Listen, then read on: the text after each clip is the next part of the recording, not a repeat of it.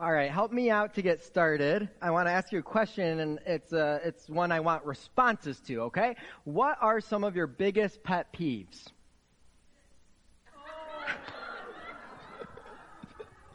We didn't hear that. Happy Father's Day. Kids are the biggest pet peeve. Keep going. What are some of your biggest pet peeves? Let's hear it. Negative words. Negative words. I heard something else. What was that? Okay. Yep, I hear you guys. Keep going. Other, what? Yeah, bad drivers. Okay. Yep. What's that? Yeah, okay, yep. Oh, I'm sorry. What was that? Hey, have you ever, how does it feel to talk to someone when they're distracted? Is that a pet peeve of yours? I'm sorry I just did that to all of you. It was an illustration. I wasn't trying to ignore you because you were engaging really well. And I'm not sure what you said, but I'm guessing it was eating Flaming Hot Cheetos at night. And that is her biggest pet peeve, and we're working on it. It's the biggest threat to our marriage is my nightly eating of Flaming Hot Cheetos. Anyway,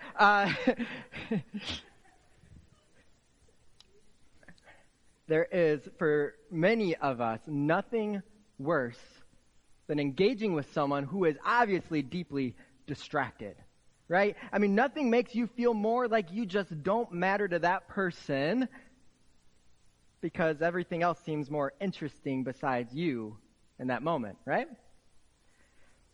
Well, in our series, Summer Break, we're trying to capture that true rest that Jesus promises by yoking ourselves to Jesus, by his easy burden that is his yoke that is light. We want to follow in the ways of Jesus and try and find the lifestyle of Jesus and how we need to alter our lifestyle to match his. And so today we're talking about presence in the face of a distracted world. As we seek to slow down to embrace this easy yoke of Jesus, we have to consider his presence. Not just how present he was to everyone he encountered as he walked this earth, but also the profound fact that one of God's greatest gifts to us is his nonstop and forever presence. Can you imagine if God was distracted? I mean, he's holding the cosmos all together right now. And what if he just took a moment off? Not good. Imagine if Jesus was staying there and walking to his disciples, and Peter sees him, and Peter gets out of the boat and he starts to walk towards Jesus, and Jesus gets a text and just turns away all of a sudden, and then he gets back to, hey, where's Peter? Oh, right? What if God was distracted? It would be awful.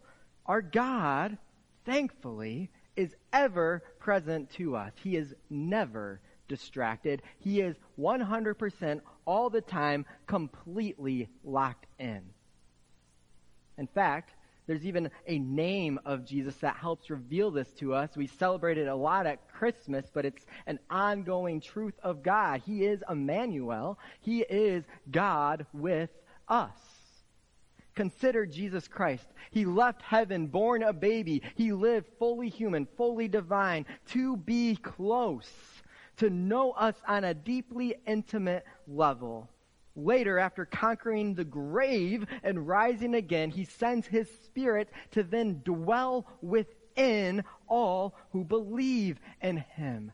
God is ever present to us in the presence and the power of his Holy Spirit. You don't have to travel any longer to the temple to be in the presence of God. You don't have to walk shoulder to shoulder with Jesus in Galilee any longer to be in the presence of God. He is right here. God loves you so much that he deemed fit to move in. Yes, indeed. God is ever present to us.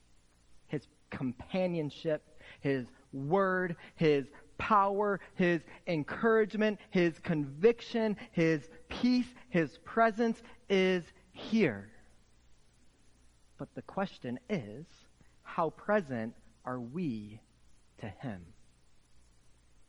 That's what we're exploring in twofold today. We're going to turn now to God's true word. Luke chapter 10 is where we begin, verses 38 through 42. That's kind of our primary text today, Luke 10, 38 to 42. You are invited to turn to it if you feel so inclined. Hear now the true word of the Lord.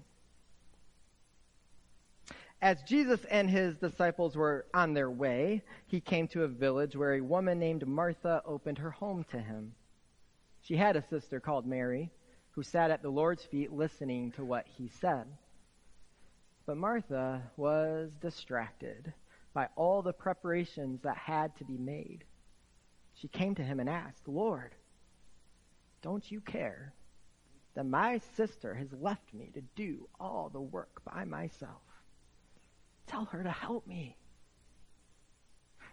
"Martha, Martha," the Lord answered, "you are worried and upset over many things. Oh, but few things are needed, indeed only one. Mary has chosen what is better. It will not be taken away from her." God add his blessing to the reading of his word. You know this passage, don't you? And all the Marthas in the place gave a collective grimace and a groan. Here we go again. Heavy dose of conviction today. Welcome to Hope Church. We try to categorize people as like a Mary or a Martha, don't we? But that's completely unfair because honestly, we're all just a broken mess and we're all kind of like Martha in different ways, aren't we? Oh, yeah, think about it. You have worries, then you're like Martha. You get distracted, you're like Martha. You got all these important things to do on your to-do list, you are like Martha. You mix up your order of priorities, you're like Martha. You get upset over many things. You grow resentful of others as you work hard. You bicker with your sibling. You bicker with God. We can all relate on some level. But Jesus, in his kind, his patient, his perfect way, draws Martha back into the right way of things. Mary sits at the feet of Jesus, but it says Martha was, did you see that word? Distracted by all the preparations that had to be made. Martha wasn't doing bad things. It's just that her focus was in the wrong place. And Jesus brings this reality gently to the surface for her and for us. There are many things vying for our attention. You know that, right? There are many things vying for our attention every day. More things are vying for our attention now than ever before. Here's some jarring stats. 50 to 400 ads. That's how many advertisements the average person sees each day. That's through, it's crazy. It's through your phone. It's through people's clothing. It's through the billboards. It's through TV. It's all that stuff. 50 to 400 advertisements a day.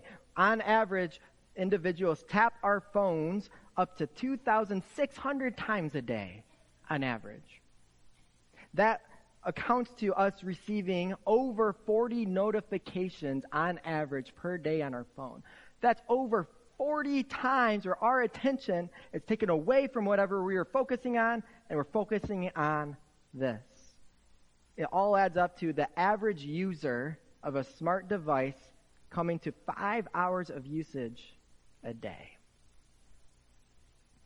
And if you happen to be an office worker, this one may stop you in your tracks. The average emails for an office worker is about 120 emails per day. No wonder people don't read my emails. Some of those are spam, some of them are promotions and all of that. And if you see those stats and you say, those feel inflated, well, I can give you my sources, but also I'd say it's closer to reality than many of us might think, because I believe it's more the possibility that we are very numb to our reality. Is it safe to say we get distracted? Is it safe to say there are many things, these plus so many others, are vying for our attention each and every day? Our friend Martha did not have all this tech stuff to deal with, but she had the same problem. Because we talked about this last week, that hurry and over busy isn't just a product of our time. It's not solely a disordered schedule. It's a sign of a disordered heart. And so Martha is doing important things. In fact, necessary things. And at that time, these actually were the expected things of hospitality when you have someone come into your house. Things such as making the food and doing the dishes and lighting the candles, setting out the cushions, all that stuff. And Jesus comes to her, meets her in her frenzy, meets her in her frustration at her sister, and he redirects her to the proper way. Mary has chosen the right way of things, to sit in the presence of Jesus over and above all things. Jesus doesn't really desire the best meal or the perfect table setting. He longs for our presence. He left heaven for us. He sent his Spirit to live within us, not just to wait around while we do all our important work, but to be actively present with us present to him in our lives. He came to save us so that we might be in close relationship with him forever. To follow Jesus, to be yoked to Jesus, is to be close to Jesus and attentive to his presence. And we're not just talking in our quiet time. We're not just talking when we get to heaven. We're talking about here and now in all things. Have you ever competed in a 3-legged race? How does it go if you're not in line with your partner? It doesn't go well. Have you ever done that? Have you been the one dragged on the ground? It's not fun. You have to be close. You have to be in sync. That's probably our closest illustration to what it is like to be yoked, like by pulling a plow type of thing, yoked to Jesus, is to be so close and so in step with him that we know what step is being taken and we're following his lead. If we are connected by a yoke, moving where he moves, following where he leads, we need to be close enough to know him. This theme comes up again and again in Scripture. It is backed up throughout the centuries, but through different theological teachings and orthodox instruction. Think of Jesus. We talked about this last week with his invitation. Abide in me. He calls us, abide in me. Not check in with me, peace out for a while, and then come back. It's abide and remain with me. As a vine to the branch, we remain in him. We stay present and attentive to him, because apart from him, we can do nothing. Nothing that matters for the kingdom. Apart from him, we can do nothing. Elsewhere, Paul frames it in his challenge to rejoice always and pray continually in 1 Thessalonians 5. Pray continually. Have an ongoing, throughout your day, interaction, conversation, presence with and to God. It's his way of calling us to this ongoing attentiveness. He also says in Romans 12 to be transformed by the renewing of our mind. We are constantly renewing our mind, drawing our attention back to God, his will, his way of things as we go through this world. And then in the 1600s, it's what Brother Lawrence called practicing the presence of God. And this is the beautiful thing. Being present to God doesn't mean just having set aside quiet, meaningful time with God. See, silence and solitude, that is absolutely how we cut our teeth to learn how to be present in all things and present to God. But our primary call to following Jesus is to remain in Jesus. Not to stay out of the world, but to remain in Jesus as we go through this world. To abide in Jesus. For he is God with us. We will learn more about silence and solitude and stillness and how that is such an important practice. And I think it's 2 weeks you're preaching on that, Pastor Curry. And so come for that one to hear how to deepen that practice. But today we're talking more about embracing the ongoing presence of God throughout our day, no matter what we are doing. I mentioned Brother Lawrence, and if you don't know who he is, you might have imagined something in your mind of who this Brother Lawrence was. Maybe you thought it was like a very serious and important, pious-looking, like high-ranking monk or something, giving important homilies and whatnot. In reality, Brother Lawrence was a kitchen aide in a monastery. He held basically the lowest position you could in the monastery, and he was deeply content in that place. His book, it's more like a pamphlet. I actually set it in my notebook to bring to show you today, but Daisy took it and hid it at home. Happy Father's Day. Get a scavenger hunt today. That's fun. So I can't show you it, but honestly, it takes about an hour to read, but it takes probably a lifetime to digest. And so I highly encourage you check it out, Practicing the Presence of God by Brother Lawrence. He was a dishwasher. He was deeply content because he devoted his life to simply attuning his heart and mind to the presence of God in the midst of his whole life, no matter what he was doing. He said, I don't have to wait to get to heaven to experience the presence of God because he is here in my midst right now. And so it's quite amazing to find that. In fact, here's a quote from that book. He says this: "The time of business does not with me differ from the time of prayer.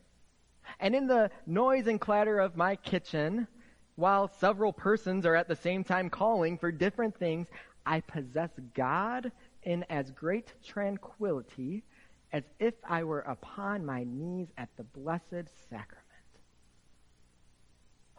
In the midst of the busyness of his daily work and the perceived chaos of all that is happening around him, he is deeply at peace, for in that space he knows God is present, and he is seeking to remain present to him. Someone once wrote this about Brother Lawrence's writing: "That is what's remarkable about the title of Brother Lawrence's book. You open it expecting to read all about prayer, about solitude, about fasting, etc. Instead, you read about doing the dishes." He gets us away from looking at our outward actions and points us to our heart. You don't do spiritual things.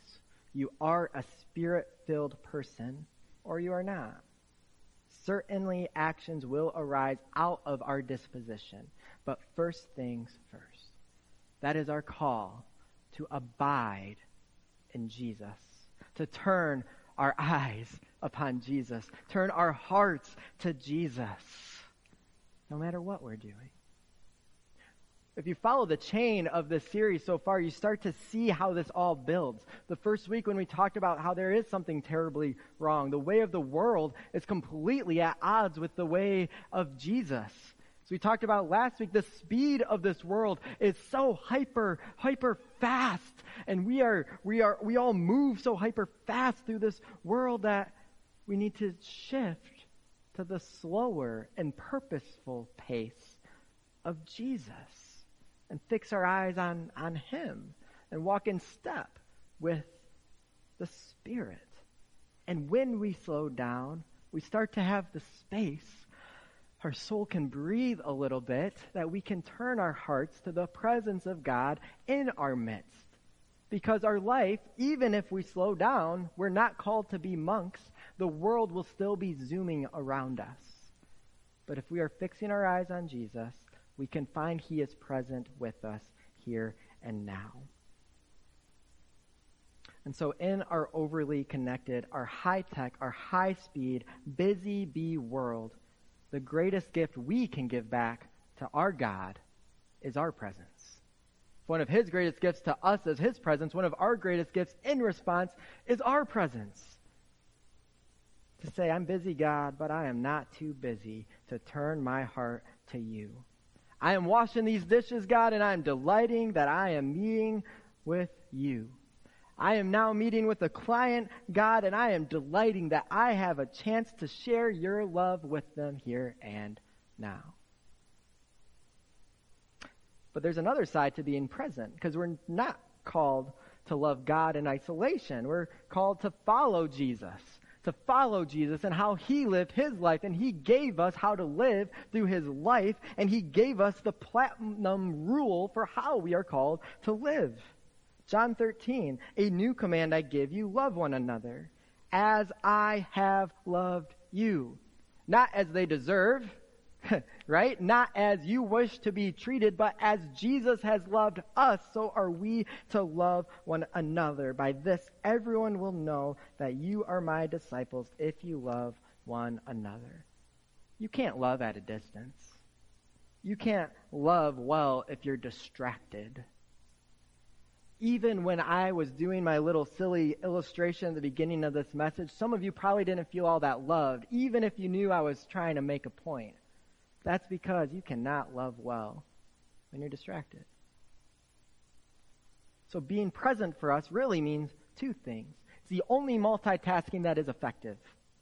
It's being present to the presence of God right where we are, no matter what you are doing, and it is being solely focused on the work or the person that is right in front of us here and now. If our heart and our attention is on God, and then our attention is also on the person in front of us, then we have the wonderful privilege of serving as a conduit for God's love to flow from us and to them.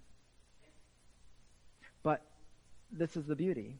If one of his greatest gifts to us is his ongoing presence, one of our greatest gifts to God is our presence, then in our overly connected, high-tech, high-speed, busy bee world, one of our greatest gifts we can give to others is our presence.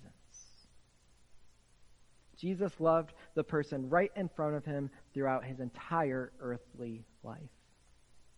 In fact, that's a takeaway if you want to practice, if you want to read one of the Gospels and just pay attention to Jesus' presence with those he's teaching and healing and serving.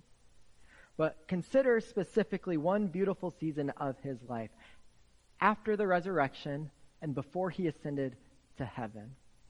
In John 20, he meets with Thomas, one of his beloved disciples who was deeply distressed. He is grieving his Savior's death, and Jesus comes to be present right with him, right where he is, meets him in his doubts and his struggles, and gives him what he needs to believe.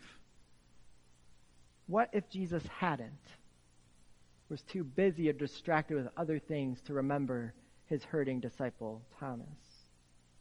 Think also of Luke 24 as two disciples are walking on their way to Emmaus. And they're going over all of these things that had happened to Jesus, and Jesus comes alongside of them and walks with them on a 7-mile journey, explaining to them how the entire Old Testament prophecies are fulfilled in the person of Jesus Christ. The best Bible lesson there ever was. I just want to hear that.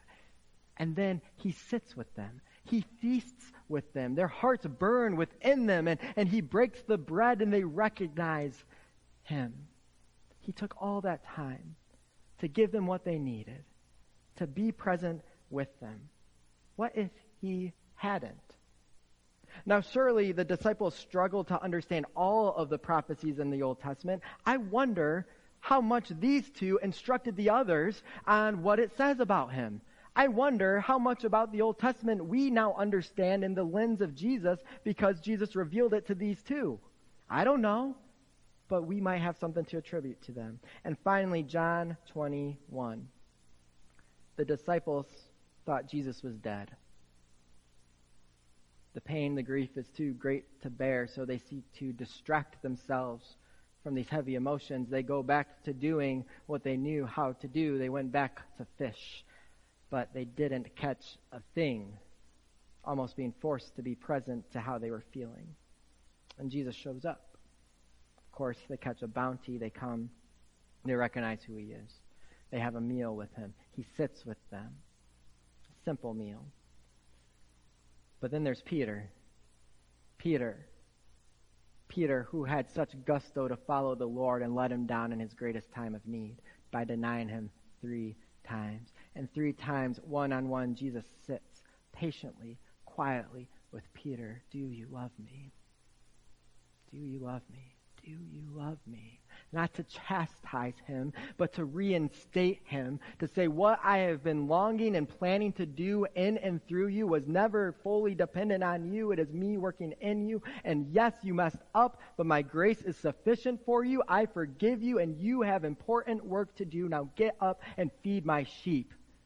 And get ready, because the Spirit is coming and Pentecost is coming, and you have work to do to build this church. Your name is Peter. What if Jesus hadn't reinstated Peter, and he took that pain and that shame and that guilt with him to the grave? Oh, but he did. Jesus did. For all of them, he does. For you, he shows up for all of us.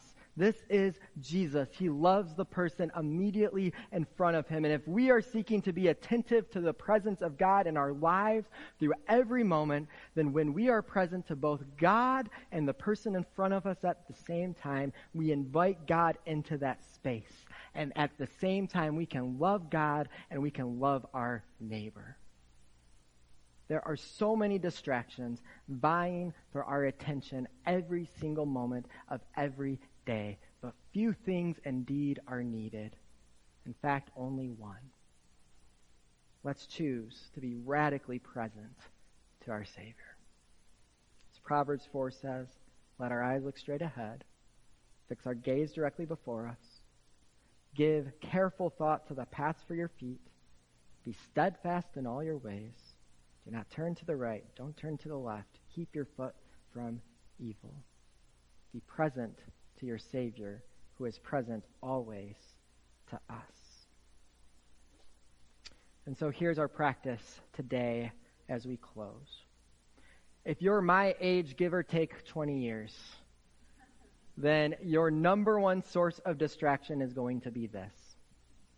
There is no maybe about it. It is. So the first step is to do a digital detox.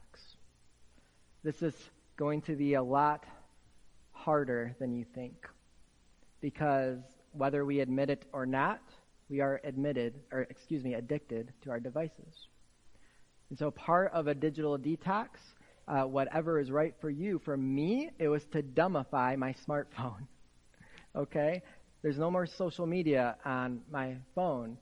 There is no more notifications aside from my text messages on my phone. There are limits on my phone. So it can do more than what an old flip phone used to be able to do with maps and directions, because I'm hopeless with directions, like anyone my age. But I got rid of all that stuff. I took email off my phone. That one was hard. And then I seek to put it away at night after dinner, because studies show if your phone is even set somewhere outside, but you're still in the same room as your phone, your attention is drawn to it, because we are addicted. Our phones are like having drugs on the table for an addict in recovery. No matter how hard we want to change, we won't be able to change unless we do the drastic change. And it begins, and you stay with it, and you'll start to realize how hard it is. That's why it's a detox. That's my encouragement for you to find how you need a detox from that. That they're useful tools, but they can take over. So appropriate it to be a tool again instead of your life. If email is a big part of your life, you can take on limits to that. I check my email now twice a day, and that's it. It's not on my phone, so I have to go to a separate device solely for that. That's very challenging because I'm a pastor and I get important emails, so I have to find ways to make that okay. But it works for me. And then on the weekends, use your discretion, but I would say limit it or eliminate it. For all of us, I do encourage us to study deeper. I gave you that idea of reading a gospel, attentive to Jesus' presence to those who he's with. I think that's a worthwhile endeavor, absolutely. Also pick up, practice the presence of God. I think that would prove very worthwhile for your time as well.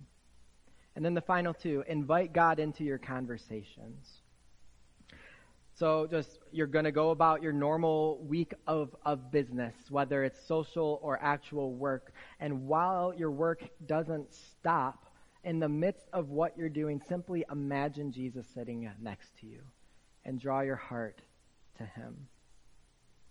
And in other words, you can worship in the mundane. You can turn your heart to God. You can turn doing the dishes into an opportunity to rest in the presence of your Savior. So turn off the podcast, turn off the music, and be present to the Savior who loves you. If this way of the world is to be hyper-distracted, let us choose the way of Jesus. One of hyper-focus on the things that matter. May we turn our hearts fully to the presence of God while remaining present to those around us as we seek to love God and neighbor just as He loves us. In the name of the Father, Son, Holy Spirit. Amen. Let's pray. Thank you, Lord God, for never once turning your gaze away from us, but for always, always being present to us throughout all of our days. God, you know all of our strengths, you know all of our foibles and our shortcomings. And your grace yet is sufficient for us. Through your Spirit, Lord, may you draw us closer to your presence, closer to our growing awareness of what you are doing in our lives. So in our work, may we experience you. In our quiet time, may we know you are near. In our hurt and our pain and our mourning, may we know you are close. And even in the mundane, may we delight in your presence. We thank you for the ways you encourage us and inspire us and work in and through our lives. So we submit ourselves once more to you. Have your way in and through us here today. In Jesus' name, amen.